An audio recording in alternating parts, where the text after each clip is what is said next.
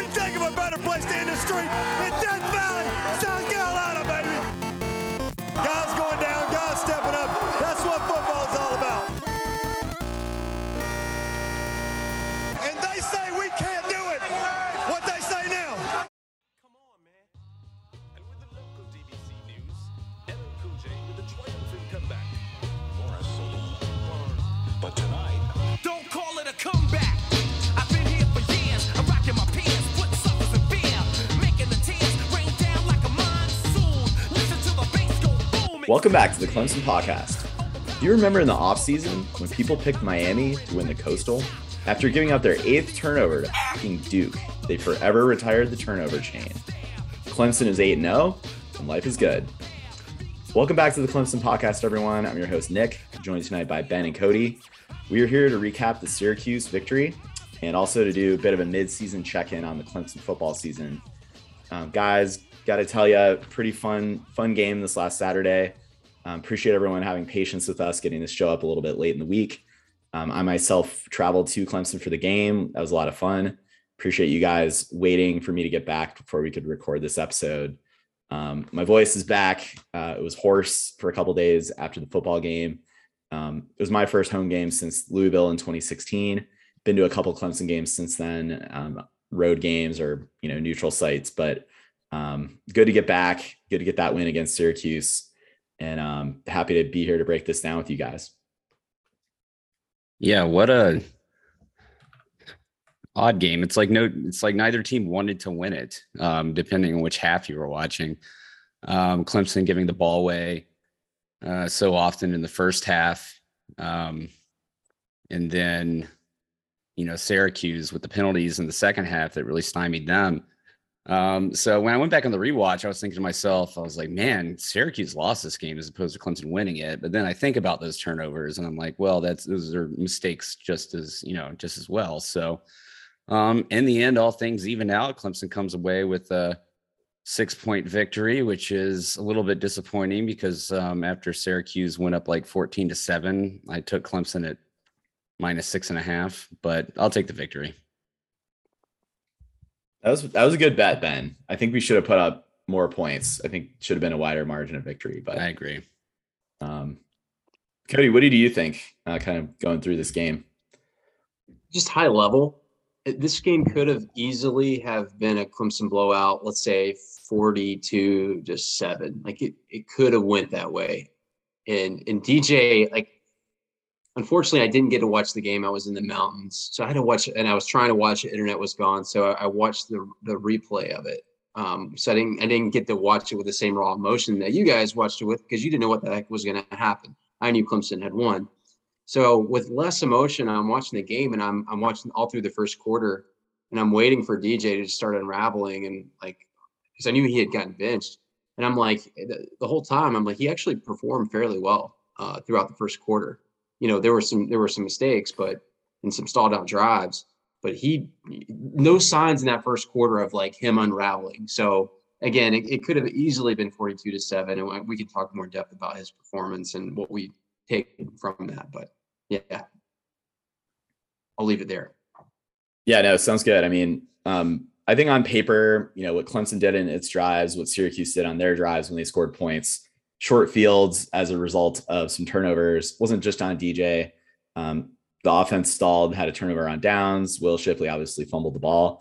So plenty of mistakes. But I will say, guys, I mean, I felt like Syracuse was a pretty well-coached team. Yes, they had some penalties in the second half. There's a lot of first half holding calls that continue to not be called against Clemson's or against, opposing O-linemen against Clemson's stout defensive line. That's nothing new.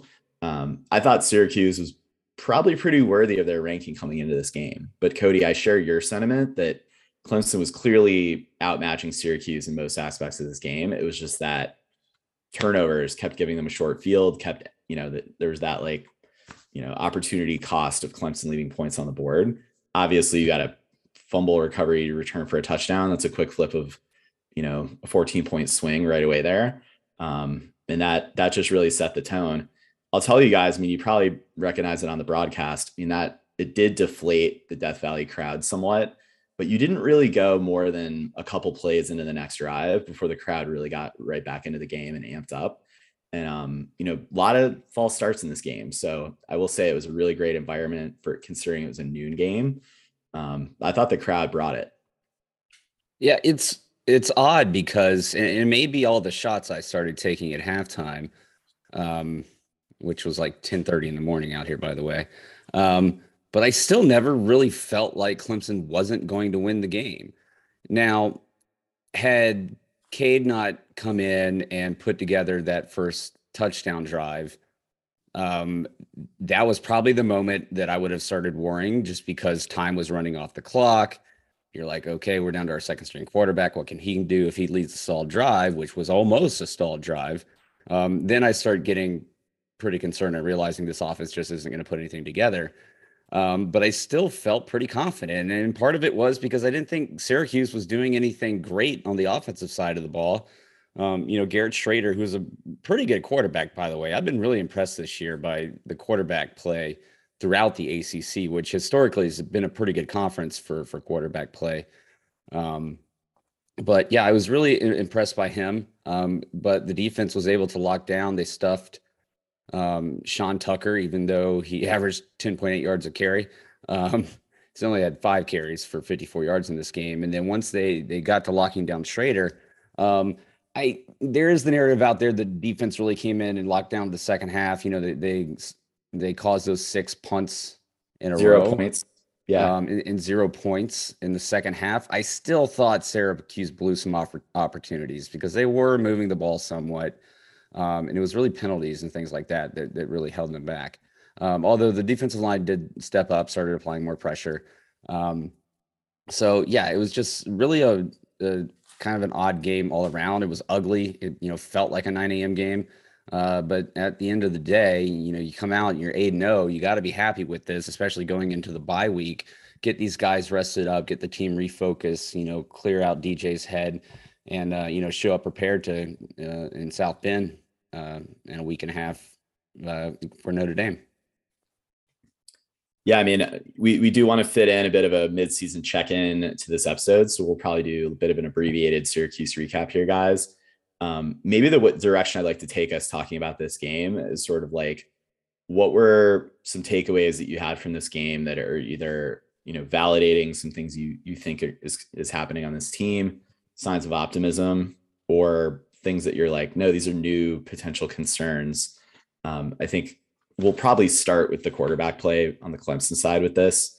I want to ask you guys, the big elephant in the room, or the big discussion on all the college football podcasts and probably the, talking head shows all week is like, hey, Dabo might say he doesn't have a quarterback controversy, that DJ's his guy, but does he really? Is that really the case? Or, is his hand going to be forced to move it over to Cade Klubnik? I think the question we should ask ourselves is what's more of the anomaly here? The first 2.5 quarters of this game, or the first 7 weeks of this season, or 6.5 weeks, if you want to call Georgia Tech a little bit of an anomaly for DJ in the first half. So I'll ask you guys, what's the real DJ? Is it what we saw this past Saturday for the first couple quarters, or is it more the body of work he's put together this whole season? I mean, I consider it more of a quarterback luxury than a quarterback controversy. Not many teams in the country have 2 quarterbacks they can go out and win games with. A lot of them don't even have one. That being said, I think it's still very clear that Cade is not ready for the spotlight. They really limited, what they let him do in the passing game. He was a little bit quick to get outside his blockers or not follow his blocks. So there was definitely those freshman moments. What it did is, it did spark the offense. He took care of the ball. They went a little bit more up tempo, and the threat of him being able to run really made the defense, have to focus on yet another part of the game, which opened up the inside running game for Phil Maffa and Will Shipley. So yeah, as far as the controversy part of it, I felt immediately coming out of that game that DJ was still going to be the starter. Dabo has since confirmed that. Based on his body of work this year, let's give the kid one game. Now, if we see this continue to happen, I think we do have some some, reason for concern. And I don't think, I think maybe the last couple of weeks he hasn't been at the same level he was during that, point in the season, games 3, 4, and 5. But at the same time, the running game is picking up, the defense is playing better. So, it's a fluid situation throughout this football team. You just want to see consistent improvement over the course of the season. I think DJ has stalled out a little bit, but if he can kind of come back and get back into that rhythm he was there, 4 or 5 games into the season, that I think will be just fine. Yeah, my thought was, me and Jarrett had some hot takes. I'll try to continue with that this week a little bit. So one hot take is Cade Klubnik did not play well. I would be terrified if he's our quarterback for the rest of the year. Hot take. Second hot take, I think DJ, if he stays in, we win all the same. So to that end, I'm actually surprised Dabo pulled him. I think David Hale wrote in a really good article, which I like David Hale, but he's maybe a little bit more critical of Dabo than he has been in recent years. But he basically said everyone's questioned his quarterback. Dabo says, David Hale mentions that Dabo says that everyone's been questioning his quarterback. And then David Hale also says, well, Dabo, apparently you were questioning your quarterback as well, or apparently you didn't trust your quarterback as well because you pulled him. So he's kind of right. Yeah, I don't know. DJ's played fairly well all year. Like I said, that whole first quarter, he was fine. He was good. He just made some bad passes. Like, he hasn't made a lot of bad passes all year. And it just so happened they all happened at the same time with that fumble, with the Will Shipley fumble, which had nothing to do with DJ. So I don't know. I think they were a little quick to pull the trigger, and nothing about Cade Klubnik in that first series really made me think, wow, he's part of the reason we're moving the chains. The reason we moved the chains was because their defensive line was not that good. Their linebackers weren't that good. This was a first team we could really impose our will with the run game. And we did. And we would have done just the same with DJ in there. I disagree somewhat with the fact that Cade being in there did not affect the outcome of this game, just because of the reason I mentioned of what he can do in the running game, and the fact that he did pass just enough to have to keep the defense honest in that sense. It led to a more up-tempo style where we were getting back to the line of scrimmage and we were pounding the inside running game with Shipley and Maffa. And yeah, you can do that with DJ in there, but the threat of him running, or the escapability, which Cade did a couple times, is just not there with DJ. I don't know how much stock to put into the stomping on the hand thing and how much that affected DJ, because I felt like I saw him throw plenty of good passes after that, and it didn't immediately affect him on the next drive. I think it was his left hand, Ben. Well, there was that one when we were going down there, we were driving to score, and DJ took the snap and went to throw and bobbled it. Yeah. That was like one of the times I really felt that could have been affecting him. But like the overthrow to Jake Brennenstool was not a hand issue, right? It was just a bad pass and bad recognition of the safety. Right. Yeah, I think on the first interception, there might have been some miscommunication on the route. And I think it was Ngata might have overrun his route and not been there for that ball. That happened right in front of me in the stadium. I want to go back to what you said about Klubnik, though, Cody. I think Klubnik's threat of running, he's a different kind of runner than DJ. And I don't mean that just like from a stature perspective or his speed. He's obviously much quicker. They were running him and he was threatening on the outside, whereas DJ is a lot more of like a between the tackles runner, kind of up the middle, which is something that Shipley and Maffa do. So I think just the wrinkle that Klubnik gives you is the defense then has to account for a little bit more of like a sideline to sideline potential runner. And I think that threat that he obviously put on display, because he was doing some read option runs as design plays early on in his drives.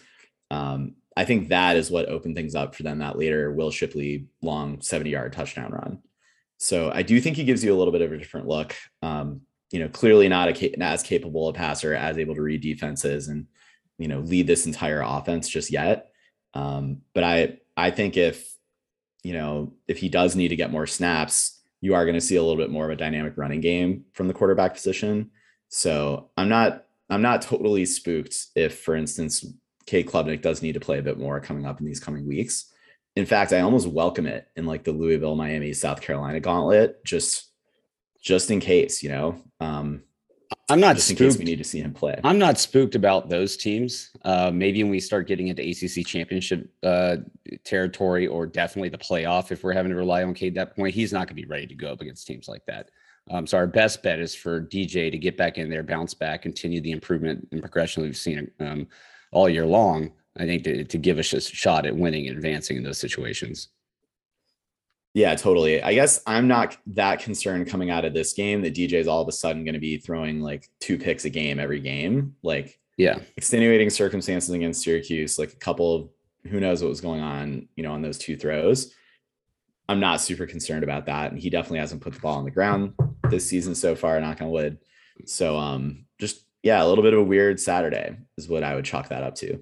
Well, and let's give credit to DJ for how well he handled that situation, and his post-game comment saying that he should have been pulled, and how much he was supporting Cade, and how he was one of the first guys out, fingers held up for that 2-point conversion try after I think it was the first touchdown, the failed 2-point conversion. DJ still had his head in the game. He said nothing. He said nothing but the right things, and he said nothing but the right things all year.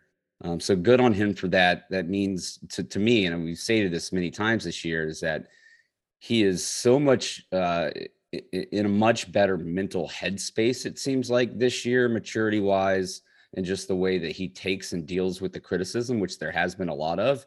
And so I think a lot of credit is due him on that. And that gives me more confidence that he will be able to shake this off and bounce back. Whereas last year, that was just, you knew it was just going to keep snowballing, and it wasn't going to continue to get better. It was obvious at a certain point in the season, it was not really going to improve that much. Yeah, it's strange that, like you said, Ben, you might be right. I might have to retract a little bit what I said. So you might have been right. There might have been a different energy with Klubnik and Tole. Like you said, there might have been an advantage in terms of just what Klubnik offered in terms of being able to run. But it's strange that after that, in the aftermath of that game, with Klubnik getting the time that he did, usually when something like that happens, that's the moment that your backup becomes your starter. He rallies to win, and he overtakes the starter, and it's clear. But it's strange that despite all of that, there's no question who the better quarterback is. And so, I don't know, like you said, Ben, maybe it doesn't shake his psyche, but I don't know. For me, that's a risky run. After what happened last year, messing with DJ's psyche, that was a risk. I think it's the right call. I think hindsight tells us it was, but it's still something you have to take into account. I think you have to look at the opponent as well, and is the situation that we were in. We knew we could run all over them, so just bringing Cade in was just going to open up that run game even more. If we're playing a team that is stuffing our run and we're going to have to rely on the pass, I don't think you bring Cade in that situation. I think in this specific scenario, we knew we could push them around and run all over them. Having Cade in there with his legs was only going to open that up even more. So in that instance, I think it was the right decision. I mean, Dabo needed a game manager in there who was not going to turn the ball over, and stuff was snowballing for DJ. Yeah. So if you look at it like that, so maybe I'm missing a bigger point here, that Dabo actually had to make a very tough decision, and he probably made the right decision. So maybe we should give him a lot of credit for making that call. And it couldn't have been easy, because of course he's factoring in DJ's psyche and after what happened last year. And his confidence and not shaking that, because he has been very good this year. I think you're right to ask about it, Cody. I think it's a good question. Mm-hmm. Yeah. Well, any other points, guys, about the offense? I mean, I think we're starting to see some of the receivers establish themselves. Bo Collins, I think, was bracketed by Syracuse's best DB in this game. He might have gotten some targets. I don't think he had any catches on the day. Might be wrong. I can check the stats. He had the pass interference call in the end zone, which was essentially going to be a de facto punt, had it been intercepted there in the end zone. So I don't remember any other targets. Yeah. But, Ngata had, he had the 2-point conversion catch. Both he and Davis Allen went for 50 yards on 3 catches in this game. Davis Allen, first drive of the game, right up the seam. I tweeted at the time, it turns out the middle of the field is not lava. Great to see them using that. Didn't really go back to that too much in this game. Didn't really work the slants too much. I thought Antonio Williams had a pretty solid game. But really, guys, on offense, this was all about the running game. Will Shipley, workhorse, 27 carries was insane, went for a $172. The 2 touchdowns, the 50-yard one was amazing. He did have the fumble on the day. I thought Maffa had a really great game. But yeah, it's nice to see against a pretty stout run defense in Syracuse, Clemson be able to impose their will throughout this game. Really imbalanced in terms of the play calls. There were 60 runs on the day, 25 passes.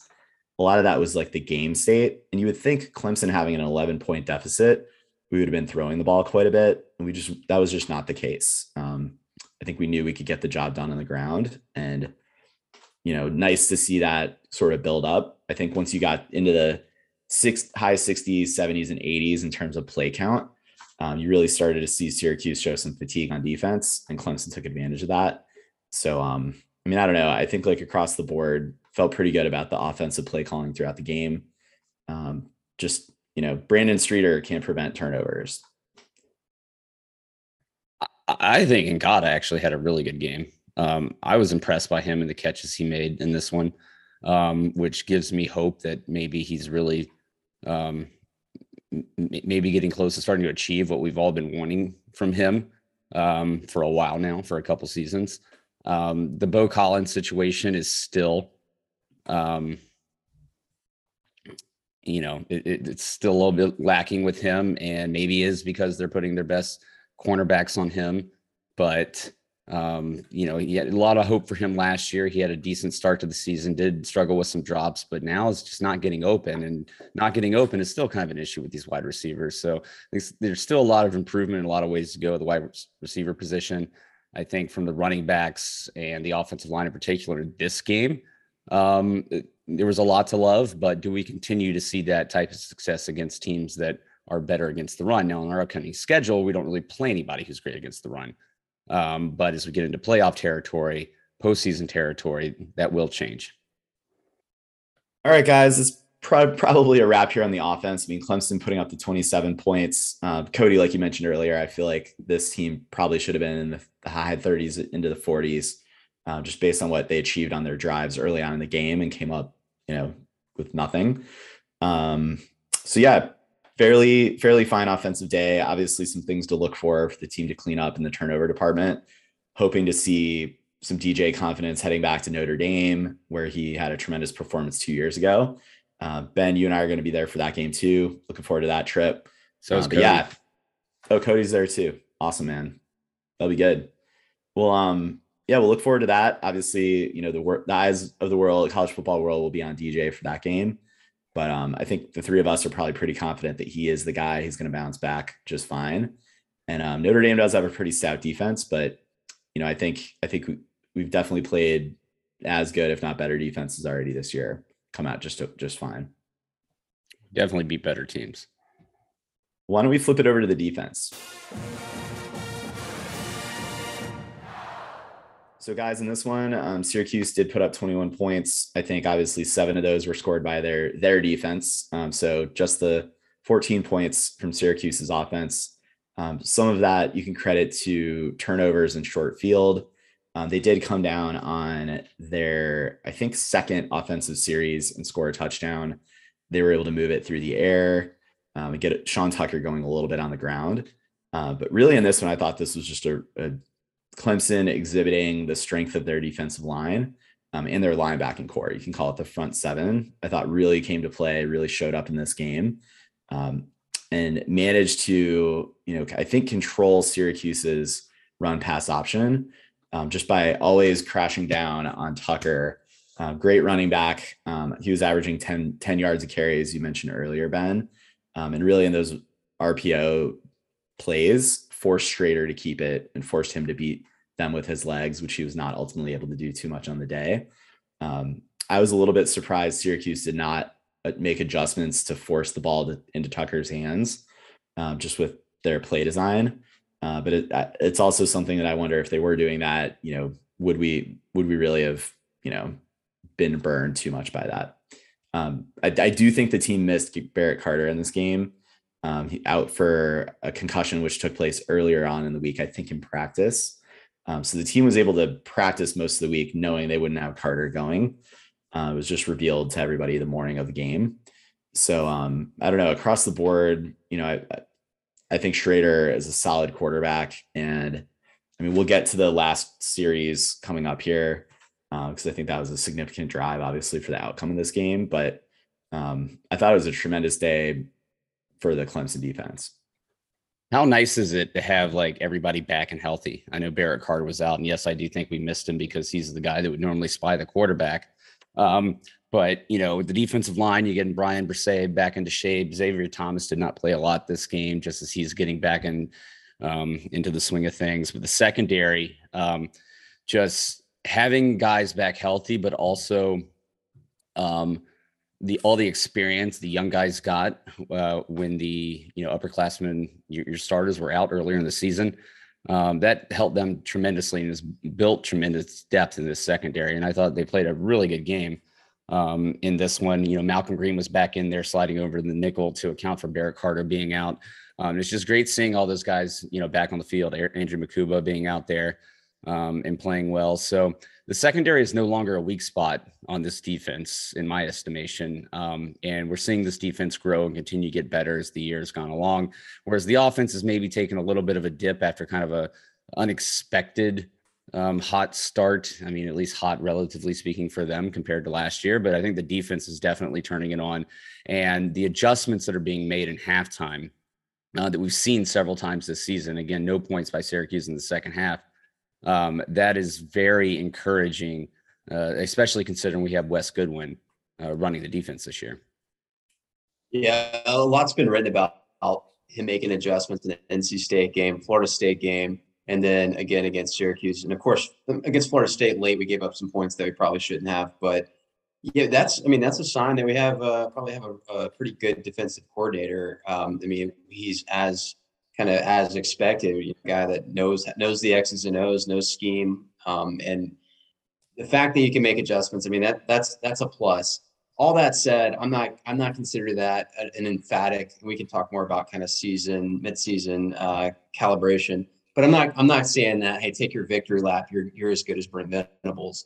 It's a sign that he's got some chops, and I'd like to see from the beginning, not to be overly harsh on him, but I'd like to see him install game plans that work from the first half as well, so he doesn't have to make such adjustments in the second half. For me, yeah, Ben, you mentioned the role that Malcolm Green played. I think there's been some questions about him not really being able to find his way onto the field last season and then early on this season too much. He was held out for undisclosed reasons earlier in the year. I think folks were wondering, was that related to the Fred Davis off the field incident last year that Malcolm Green turned out was involved in? Who knows? The guy I thought had played a good game filling in for Barrett Carter, 3 tackles on the game for him. And just, I think, you notice him a lot on the rewatch, just playing a role. But for me, the player of the game I thought was Jeremiah Trotter. I think he was very disruptive in this game. I guess he only got credit for half of the tackle for loss. But that was such a critical one in the fourth quarter. I thought he had an awesome game. He's really held down that Mike position really well as a sophomore here, a true sophomore. And then obviously, I mean, there's all the names up and down that defensive line. My favorite play of the game, I think, was the Brian Brzee just sack of Schrader, plowed through the defensive line pretty much untouched. Showed you that the flashes of, I think, what all Clemson fans were looking forward to when he came on campus. So really great to see these guys get healthy, to your point, Ben. And I mean, I haven't even mentioned the KJ Henry sack yet, which was like just so vintage compared to what Xavier Thomas did in 2019 against Syracuse. I'm sorry, 2018 against Syracuse. Spitting image plays. He even threw up the X at the end of that sack. It was awesome. Who would have thought, a couple of years ago or even last year at this point, that KJ Henry would be our most consistent and effective defensive lineman throughout this season? I mean, congrats to that kid, staying with it, through, I mean, it was no adversity in the sense of like injuries and stuff like that. It was more just, the game coming together for him. And it certainly has. And his attitude is has been good. And my player of the game would probably be Tyler Davis with the 2 sacks, 2.5 tackles for loss. I thought he had a really good game. And just so great to see him stay healthy and on the field this year. And then, Bryan Bresee, he continues to get back into game shape. After that sack, when he was celebrating, I was like, he looks a little bigger than usual. So, but that defensive line turned into a dominant performance in the second half here. Myles Murphy still has some work to do, I would say. This time he held on too long to the quarterback there in the first quarter when he ripped face mask off. Schrader's face mask, helmet off. Ripped the helmet off. Yeah. Yeah, I think all in all, this defensive line, as it continues to gel, and it's so much depth there. It's certainly, I don't know if I wouldn't say they lived up to our expectations this year because they were so high, but I can see them starting to get there. And you also got contributions sorry, Cody, Justin Maskell had a really, really big play on the day. Obviously RJ Mickens with the crucial interception. Wade Wudas had a great play on the day. So I think, Ben, you're right. We're starting to see that upper echelon of talented guys come back from injury and really find their footing together. But you're also getting either younger guys or maybe sort of more of the depth guys traditionally who are also coming in here and playing a role.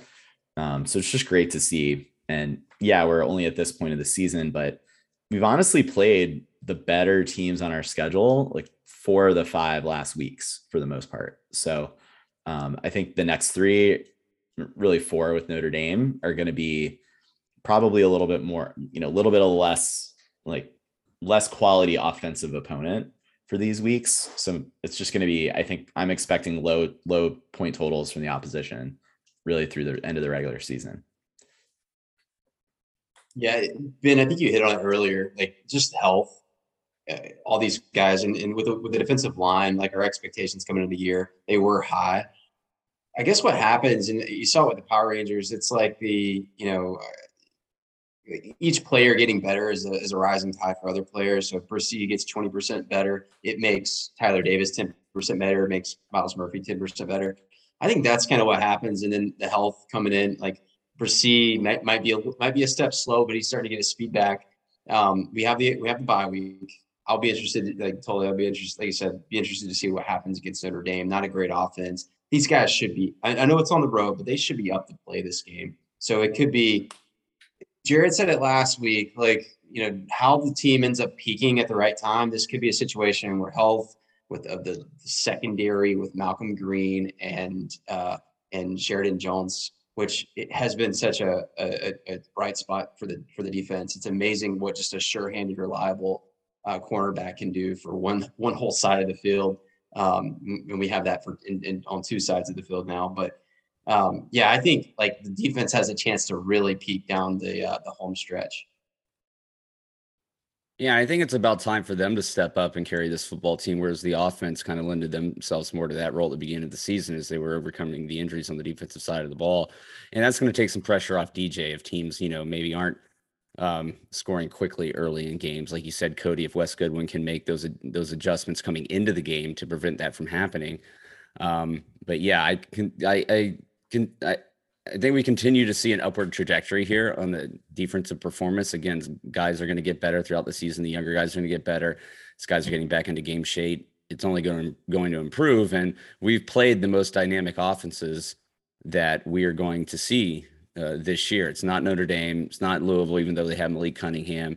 Miami's going to turn the ball over 8 times. And then you got Spencer Rattler in South Carolina. That doesn't scare anybody. So let's see this defense improve. I totally agree, Cody. I think they're going to come out swinging. Notre Dame, especially with the week off ahead of time, that comes at a really great time. So really excited about how it's all coming together on that side of the ball. Defense is solid. It's good to see. Special teams, believe it or not, played a key role in this game. Those 6 points were from BT Potter were the difference in the game. Sure-footed, 44-yard field goal. So solid from BT, hit repeat, happens every week. Aiden Swanson, though, guys, couple of 50-plus yard punts on the day. Clemson wasn't punting very much. Typically, when we were given the ball back, it was through a turnover, but he flipped the field for sure on those, and that definitely helped solidify that second half. Just in terms of when Clemson did stall, flip that field, give it back to a ferocious defense. That worked out really well. And both inside the 20. I mean, booming punts, both being down inside the 20. Really telling stat looking at that, though. He only had 2 punts on the day. What does that tell you? Like, it's a reflection of the turnovers. We were either turning the ball over or scoring. Yeah, that's it. Exactly. How about in the return game? I mean, yeah, Antonio Williams back. I think it's definitely the right call. He had that great return in this game where he changed direction. Will Taylor did have one return that was good. I mean, he hung in there, took some hits, and at least moved the ball forward. But I think moving forward, that Antonio Williams is definitely your guy there. Yeah, I do want to call out. Will Shipley returning kickoffs. I know you guys have kind of been against that here early in the season, saying, why do you put your superstar running back there? But I think you have to. I think we need to hit in all facets of the game. This is not a Clemson offense of years past where you say just get the ball, protect it, and we'll go down and score. That's not the case this year. So I like having Shipley back there. Last thing I'll say on special teams, the Syracuse punter's name is Maximilian von Marburg. It's a great name. Solid. Sounds like a designer of handbags. Yeah. All right. Well, Clemson victorious, I think, held on to the number 5 ranking in the country, despite beating its third, top 15 at the time opponent. Guys, I don't think Syracuse dropped really at all from this loss. Like 2 spots. I think people, they're giving them a lot more credit for keeping this close. And that's fine with me. I mean, so much blowback on Twitter and on just throughout Clemson Nation, based on comments from people like Joel Klatt or Heather Dinich, just about how fraudulent they see Clemson as, and they think we'd be, 3rd place in the Big Ten East or the SEC East. I don't know. I think, I encourage everyone to go listen to William Quackenbush's rant that he has. You can check out their podcast on SoundCloud, from WCCP The Drive. That's the call sign for the radio station, I think. Essentially, you look at other teams ahead of Clemson and you can have just as many questions about them. Tennessee needed overtime to beat Pitt. Bama was down to their last play against a shitty Texas A&M team. And who else did they need to escape from? Texas. And they lost to a team who needed overtime to beat Pitt, 100%. So who knows about the SEC powers? Ohio State and Michigan, Clemson would be easily undefeated against their schedule. And I'm sure, Clemson style, if anyone hasn't learned this by now, is not to run it up. We're going to find wrinkles of the game to work on. And maybe we wouldn't have the margin of victory over the same schedule those guys played. I'm looking forward to the Notre Dame game because that is a common opponent that Ohio State had. They struggled with in the first week of the season. So we'll have to see how Clemson's offense fares against that D. But in my mind, there's really no good way to compare these teams against one another. But I think Clemson's done more than enough to prove that it belongs in this conversation as a worthy playoff team. And that's all I'm going to say on that. Because Cody, I know you like to pull the string on, how much outrage we should have on this. No, I my only gripe is let's have the conversation. Let's don't just default to Clemson is not as good as Ohio State or Michigan. You did a good analysis right there, totally, of maybe you're paraphrasing William Quackenbush. Everyone's had their issues. So what's your basis for saying Clemson's fraudulent? And can you also apply that to Michigan, Ohio State, Georgia, or Alabama? And you could. I think we all agree, though. We'll talk about this later, but I think we all agree Clemson has its flaws. They're not a playoff or a championship team yet, but it's just just consistency in how you're determining fraudulent teams. That's all we ask. I mean, Michigan gets a 41-17 win over Penn State this past weekend. Penn State only drops 3 spots. Penn State is a totally fraudulent team in my mind. I don't think they're nearly that good as, what their ranking would suggest. And that's Michigan's first top 25 the opponent that they played this year. I think that Wake Forest, Syracuse, and North Carolina State with a healthy Ryan Finley beat Penn State. Evan Leary. Whatever. Was that the other quarterback from years ago? They're Yep. the same. Whatever. Russell All Wilson, state quarterbacks. Philip look Rivers. No, I agree with you, Devin Ben. I Leary. mean, right. Penn State would lose to all three of those teams, I feel like. So Yeah, I they're mean, just and being Michigan propped up did here. what they needed to do, right? They handled that team, and the score in the first half should have been a wider margin. So you can't blame Michigan for their schedule. I mean, we've talked about that in years past with Clemson. Can't blame Clemson on how bad the ACC has been in recent years outside of this year. So they've done what they had to do. I just don't think there's, it hasn't been a good, barometer for them yet this year because they haven't really gone up against anybody substantial. Now they got Michigan State this weekend at home. Is that going to tell us anything? Maybe if it's a close game, if it's a blowout, it doesn't really tell me anything. Then they got at Rutgers and home against Nebraska. Now to end the season, they end at home against Illinois, who's ranked 17th right now, and at number 2 Ohio State. So that's going to work itself out because those teams have to play each other. So that's why, and we say this every year, don't worry about the rankings at this point in the season still. The college football playoff rankings will start coming out next week, maybe. It's after like the 9th game. Yeah, no, it's this coming Tuesday, November 1st will be the first. This coming week. So it'll all play itself out.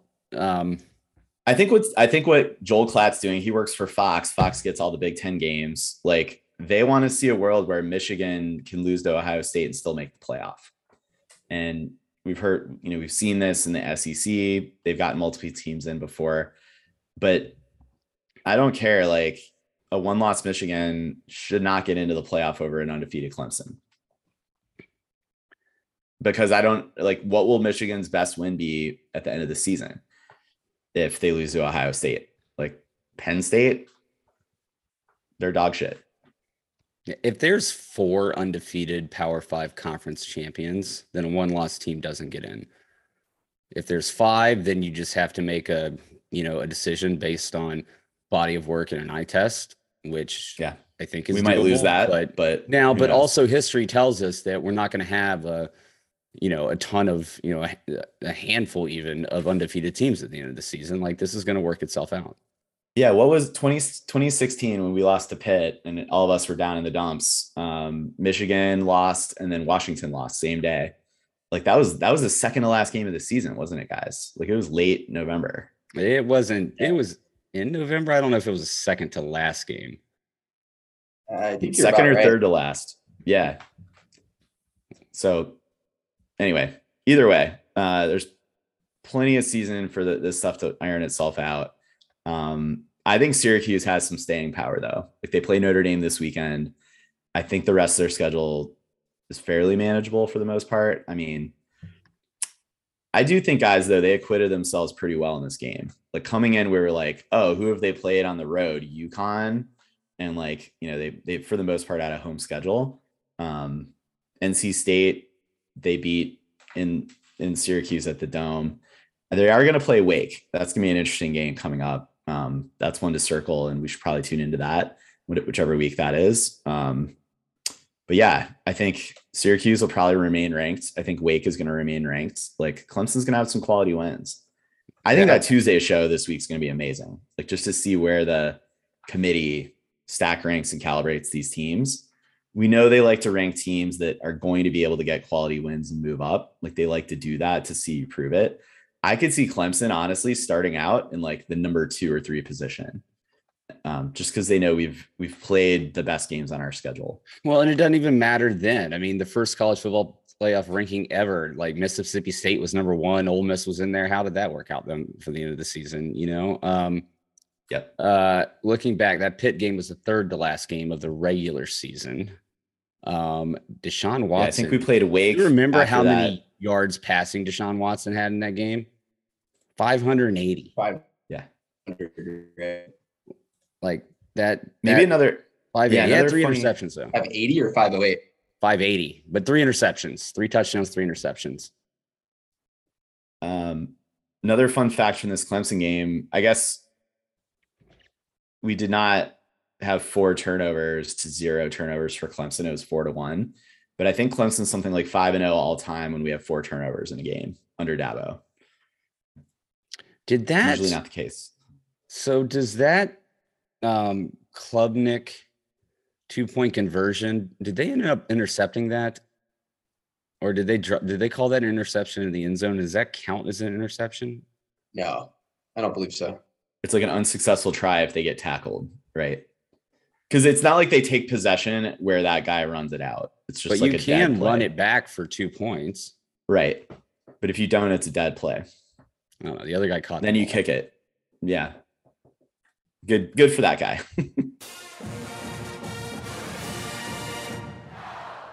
Yeah, why don't we move it on? I mean, Cody, I feel like you and Jared actually did a pretty good mid-season check-in last week, but Ben and I weren't on that show, so it doesn't count. So here we are talking about it this time. Guys, if you're going to talk about it, just bring the hot takes. That's all that me and Jared ask. Of course. I mean, I want to ask you guys, let's do just like a quick around the horn on how would you grade maybe like, I don't know. Like I want to like maybe hand out some grades here and give an opportunity for us to like eat crow, pat ourselves on the back for what we said would happen. And just mostly talk about like how you've recalibrated your ceiling or floor for this team and what we think the outcome of this season could be. And I think I'll speak for all of us when I say we feel like it's playoff or bust right now for this team. And that was not the case in August. I think in August we're like, hey, let's get back to competing for the ACC title. I think we were hopeful and confident we could get an ACC title again. But I think the playoff was probably like, we see some landmines on this schedule. And I think that is recalibrated. It has for me at least, to where I expect this team to go undefeated now through the first 13 games, you could call it. And after that, I don't know. I mean, after that, I think it's really going to be about how much this defense can gel and how much DJ and the wide receivers can get back on the same page. But for me, winning a playoff game, like depending on the matchup, that's also something I could see happening. Yeah, it's so funny going back and thinking about what you were thinking about before the season started, because if you asked all of us, we would have looked at the schedule and been like, well, Notre Dame, maybe NC State, completely out the window. I mean, you got Wake Forest, NC State. You know, NC State did pull off the victory tonight by 1 over Virginia Tech, but again, their quarterback's out. And then Syracuse undefeated. Nobody saw that coming. And now Notre Dame is nothing what we thought they would be. So, yeah, I agree. I would have thought coming into this season, because I was not on that preview show, that it was a more than likely ACC championship game appearance. And if we got there, pretty good chance for us to win, because I didn't think the Coastal was going to be that good. Miami, you need to see it first before you believe it. And well, we've seen it. I would not have predicted us going to the playoffs. Now at this point in the season, I think it would definitely be a disappointment if we didn't win the ACC, period, flat out. Like that should be the expectation to this point. As far as the playoffs are concerned, right now, I would predict that Clemson, is out in the semifinal and does not advance to the national championship game. I don't think in general this team right now is a national championship contender. I think next year is looking amazing. With everybody we have returning on the defense, and there may be some surprise returns that we weren't expecting, considering how things have gone this year. I think the offense is going to be a lot better, no matter who the quarterback is. But I would say right now, I see this as a semifinal loss for Clemson, unless the offense can get back to showing some consistency and improvement over these remaining games. But we would need to see it out of them. And even then, I might take that with a grain of salt, considering the strength of the defenses we have left on the schedule. Well, you want to go? No, you go for it, man. Calibrating the team. I mean, we talked about it, like you said last week, but I still feel like, Ben, it's playoff. I mean, obviously it's playoff or bust now. The question is, are we fraudulent? And I mean that just from the standpoint, will we get blown out? Will we get blown out in the semifinal game? And I don't think so. It's such a weird place to be in after the Syracuse game with DJ getting benched. But the one thing that you have to, based off the beginning of the year, I thought the defense was going to be excellent, and they haven't been. And a lot of that has to do with injury. If Brian Bresee, and not even just like he hasn't been out injured, he just hasn't been 100%. As he moves to 100%, the defensive line gets better, and like it's exponential how much better you get once that happens. Factor in the cornerbacks, who I had no idea how bad how bad your defense could be based off of cornerback play. And then that Wake Forest game happened. Like, wow, this is really bad. That's been shored up. Barrett Carter will get back. The linebackers will get better. I just think the defense has like a really high ceiling. And on top of that, here's a little trump card or X factor that we haven't had in the last few years. I think our offensive coordinator is better. I think he's better, and I think he has more weapons and more diversity of weapons. So I think he can bring a lot to a playoff game. And say what you want about DJ, but I think he has the ability to execute. All while the offensive line is actually improving too. So I don't think we would be expected to win a playoff game, but I think it's possible. The pieces are in place. We just need good health, and hopefully DJ's head is in the right place right now. Yeah, I would totally agree with that, Cody. I think our ceiling would be a national championship game appearance and hopefully keeping that close. I don't see any world in which right now that we win a national championship this year. I know you can say, well, Georgia did it last year with a subpar quarterback in Stetson Bennett. Yeah. I don't buy that comparison. I think the playoff, call it lineup of teams this year is better than Michigan and Cincinnati as the 3-4 seed last year. Yeah. Well, right? I think there's more parity in college football in general. And I don't think there's one completely dominant team. Even Georgia, who I thought all season deserves to be the number one ranked team in the country, they're beatable. Everybody that I see up there is beatable. There's not two teams that are just going to blow everybody away. This could be the most entertaining semifinal round in the playoff era. Let me use that to pivot us to talk a little bit about the midseason check-in. I mean, do you think that there are like yet wrinkles that coaching staff on both sides of the ball have not yet introduced that, could help elevate this Clemson team to a place where like, oh, whoa, we got that going now? Like that could be interesting here going into the playoff if we get it working. I'll throw one out. How about Will Shipley in the passing game? We haven't really seen too much of that thus far. Getting him outside, what does that do? I mean, that's not going to just transform this offense, but it's something we haven't put on film yet. And I think we were talking about that coming into the year. I think that maybe, and use of more of the tight ends.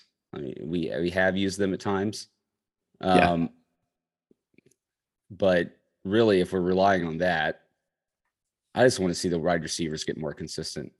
Yeah, it's like explosiveness. Like that's what's lacking here. And we get it in pockets from Shipley on, big runs or like inconsistently in the passing game. I think it's finding enough to generate those plays throughout games. Ben, I think you've already alluded to it. We're probably going to end up seeing that once we get into the Louisville, Miami, South Carolina stretch of the schedule. How translatable that ends up being against the defense like Georgia or a defense like Michigan. Those are two of, I think, the better defenses we would face in a playoff semifinal.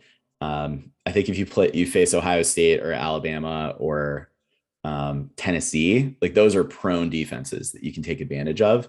The problem is on the other side of the ball, those are very dynamic offenses with a lot of talent at wide receiver. So, or in the case of Alabama at running back, who's insanely good. So different challenges presented by the potential matchups that you face. The schedule sets up really well for us. I mean, we have the last road game is at Notre Dame. That comes with a bye week before it. And then we rattle off 3 home games against Louisville, Miami, and South Carolina, all teams that we should beat easily. So that could get the team into a groove. And you go into Charlotte with a lot of momentum, get a big win there, then get a month off to practice and rest up.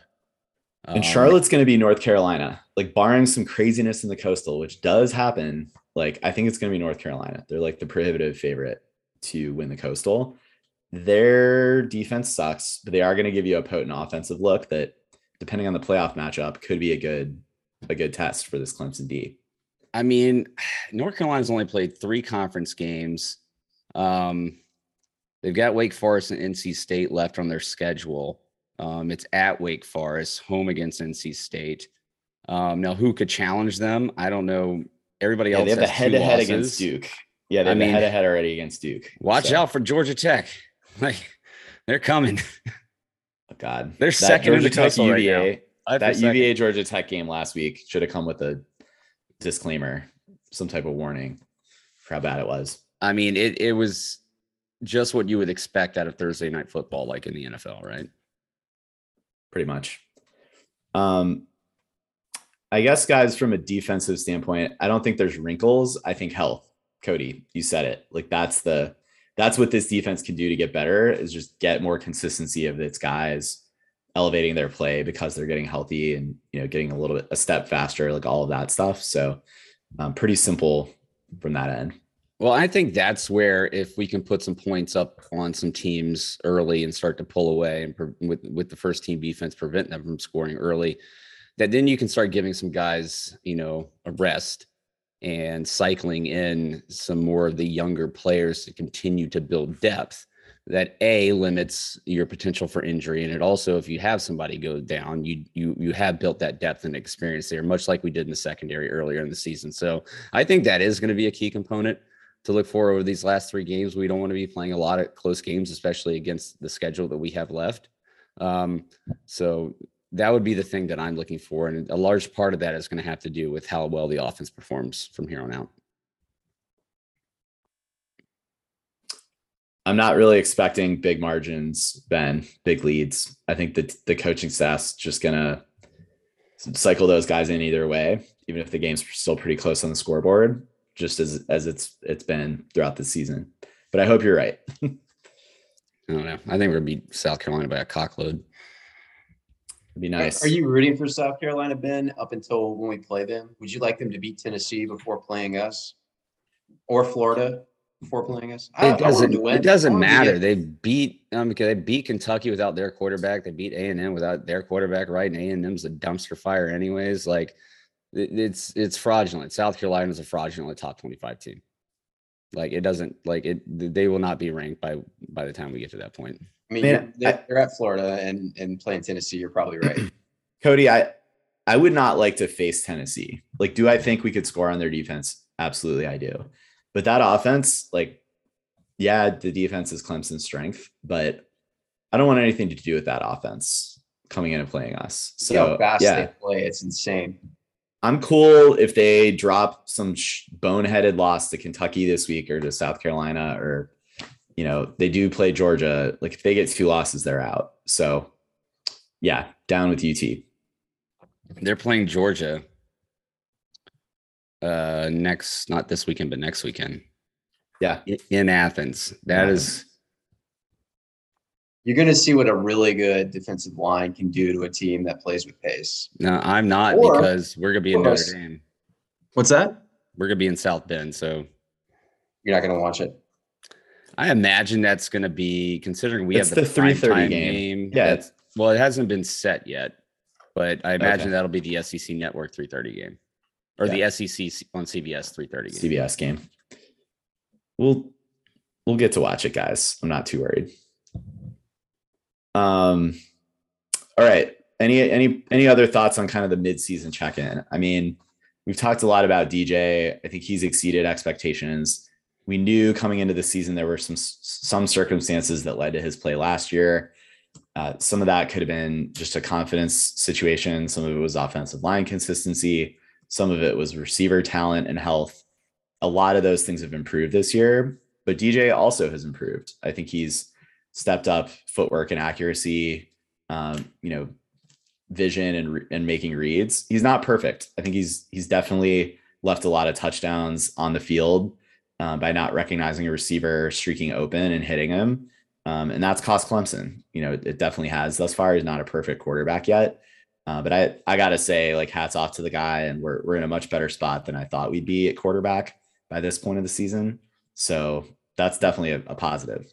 And was that fumble by DJ the first time this season we haven't converted points in the red zone? Yes, that's right. It was like a hell of a way to break that streak. Was to technically points were scored, Ben. So it depends how you look at it, but not by us. Wrong so, team. Yeah. Hey, but 38 ACC like home wins winning in a row. streak. Yeah, home wins broke the ACC record all time held by FSU. If we had not lost to Pitt in 2016, we would now be tied with Miami's team that went from 1985 to 1994 for like the biggest streak all time. So screw you, Nathan Peterman. Still the longest win streak in the country right now. Yeah. You don't win that many games in a row right now without having a solid football team. So it's good stuff. But yeah, I guess last parting thoughts too. I mean, I don't really know if you could go around the football team this year and really talk too much about disappointment. Cody, you did say the defense we were expecting to be excellent, and they have not been that. I think there's a valid reason for that in the form of injury of these players. I mean, you could probably nitpick and go down the roster and pick out guys like, Fred Davis. You'd expect more of him as in his third year on the team by now as a 5-star coming in. But I don't think I don't think Fred Davis is the reason why you would like lower the ceiling on this defense at all. So I think for the most part, to have 2 brand new coordinators coming in and to get this level of play out of this team speaks to the culture, speaks to the quality of those coordinators. Again, neither of these guys are perfect, but I'm pretty happy with the job that they've done so far. We don't know what they're like in a playoff situation after they have 6 weeks of preparation. But I tend to, based off of what I've seen, based off the creativity and the play calling, and some people may disagree with that with Brandon Streeter, but I think he's shown that he's willing to be creative. He's willing to mix it up. He's willing to use personnel, different formations, different personnel, different packages. I've liked it. I'm confident going into a playoff matchup. There's going to be enough wrinkles. I don't know what those will look like. Maybe we'll involve the 9 receiver for the first game in like your first time in like 3 weeks. But for the defense, I think Wes Goodwin, I tend to like our chances with him taking 6 weeks or whatever it is, 5 weeks to prepare.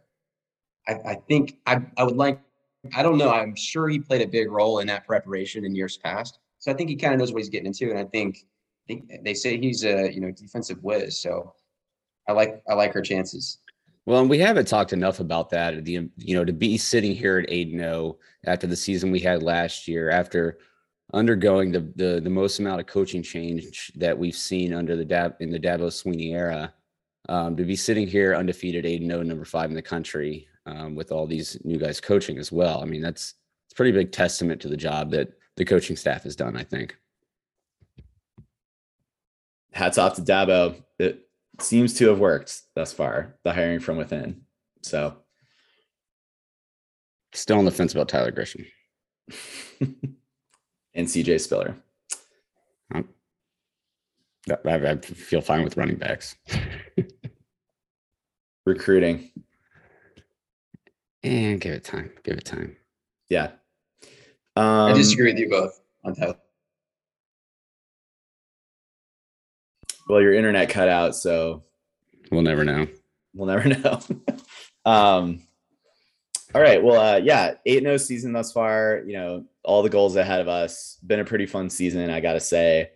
We really needed that coming off of what last year felt like. We're spoiled as fans. Let's savor this era. Enjoy these next few weeks. Football season's flying by. We get a nice bye week here, guys. I'm probably not going to watch too much college football this weekend. There's some, like it's Ohio State, Penn State, whatever. K-State. Is it K-State, Oklahoma State? I think that might be a decent game, but good chance, I guess, for Clemson fans to check out the national landscape, watch some potential playoff hopefuls get down to action. But I don't know. We're kind of sandwiched here between the Notre Dame trip, went to Clemson last week. So November is really prime time for college football season. We're starting to get the playoff rankings. So it's going to be good to start to see jockeying for position. But yeah, feeling good about Clemson's prospects right now. Ohio State, Penn State. Ohio State at Penn State. I think that'll kind of reinforce what I mentioned earlier about Penn State not being as good as perception is for them. So I look for a blowout there. If they keep it close, then I think that says more about Ohio State because, whatever the outcome is, it's going to, I'm going to make it appear like it supports my argument. Totally. Well, the media will do the opposite, Ben. So they work in narratives too, right? Yeah. Kentucky, Tennessee.